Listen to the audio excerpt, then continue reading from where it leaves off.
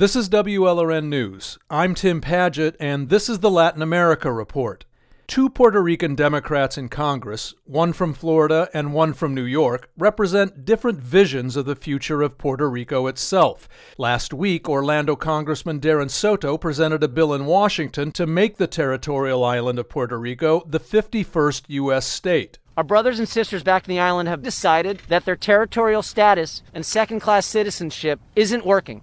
A majority of voters in Puerto Rico did say yes to statehood in November. Soto said the status change would help them tackle problems like their massive debt crisis, 40% unemployment, and the destruction left by Hurricane Maria 4 years ago.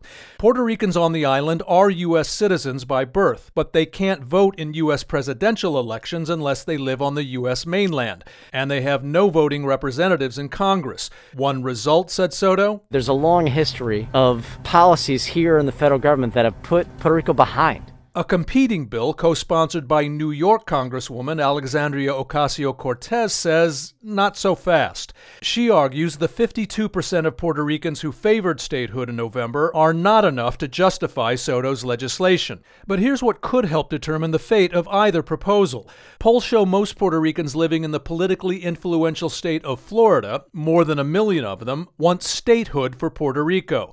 And that reflects a sea change in the story of the Puerto Rican diaspora. Or make that the two Puerto Rican diasporas. Frances Colon is vice president of the Puerto Rican Leadership Council of South Florida. There certainly is a difference in the way those two diasporas view the status issue. New York's Puerto Rican diaspora emerged in the mid-20th century, meaning many of its members today were not born in Puerto Rico. Much of that diaspora prefers independence for Puerto Rico rather than statehood. Colon points out much of Florida's diaspora arrived more recently, in the 21st century. The Florida diaspora is very connected to what's happening in Puerto Rico, the economic crisis, hardship, and the stark way our second-class citizenship has been displayed since the hurricane.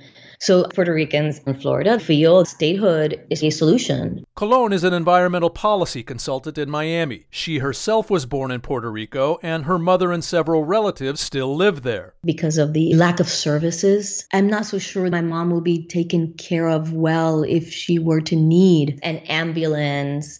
All of our families deserve to be treated as equal American citizens. A half-century ago, many Puerto Ricans on the island may have favored independence because they were inspired by Cuba. Not so Colon's generation. I grew up being told, do you want to be Cuba?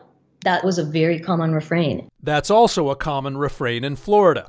It's still enough of a swing state to make politicians listen to its large Puerto Rican constituency, which President Biden won in November, and that could help push Puerto Rico statehood legislation over the top. Florida Republicans, like Rubio and others, agree with moving the process forward. Victor Vasquez is a Miami-Dade College history professor and an expert on the Puerto Rican diaspora.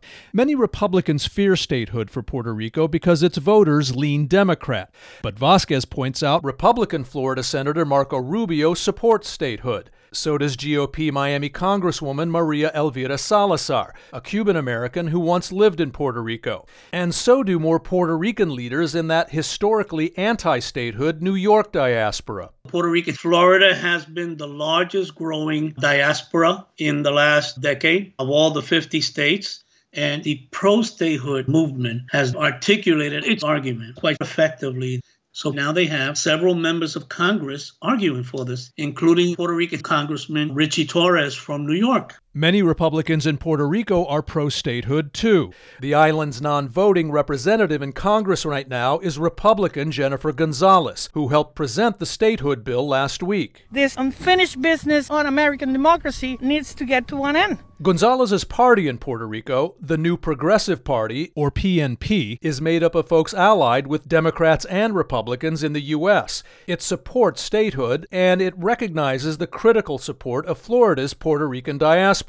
Maria Melendez is a PNP leader and part of a Puerto Rican delegation consulting Congress on the statehood issue. The Puerto Ricanos of Florida are the ones who inspire us. Still, Florida Puerto Ricanos hardly have the final say. If Congress approves statehood, which President Biden and most Americans support, Puerto Ricans on the island will then vote on whether to ratify it.